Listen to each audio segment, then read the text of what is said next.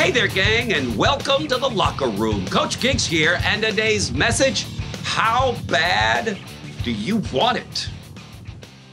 The dreams that are in your heart and goals that you have set are not going to come to pass without opposition, without delays, and without people trying to talk you out of it. There will be plenty of opportunities to get discouraged, to lose your passion, to think that it's not meant to be.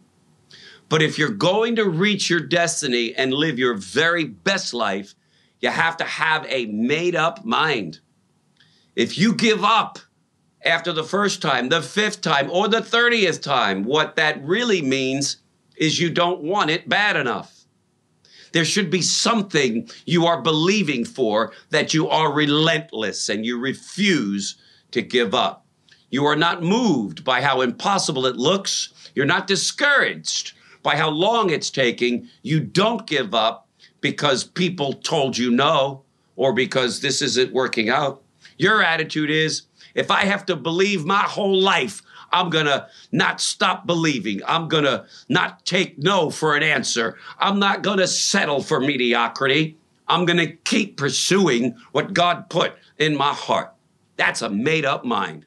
You can't be passive and indifferent. You have to have determination. It's more than just your will. It's the fire on the inside, a knowing that it's supposed to be yours. When everything says it's not going to happen, instead of getting discouraged, you kick it into a new gear, you in this locker room. Normal people would give up. Normal people would settle, but you're not normal. You want it on a whole nother level. Over 50 years ago, the banks told Bernard Rappaport, the founder of this company, that they were no longer going to fund his company and give him any money. Bottom line, it meant bankruptcy. The company almost went into bankruptcy. In fact, it landed Bernard in the hospital with a heart attack. He was devastated. But Bernard had a made-up mind. Tune in to tomorrow's broadcast for the second part of this message. You do not want to miss it, I promise you. How bad do you want it? We'll see.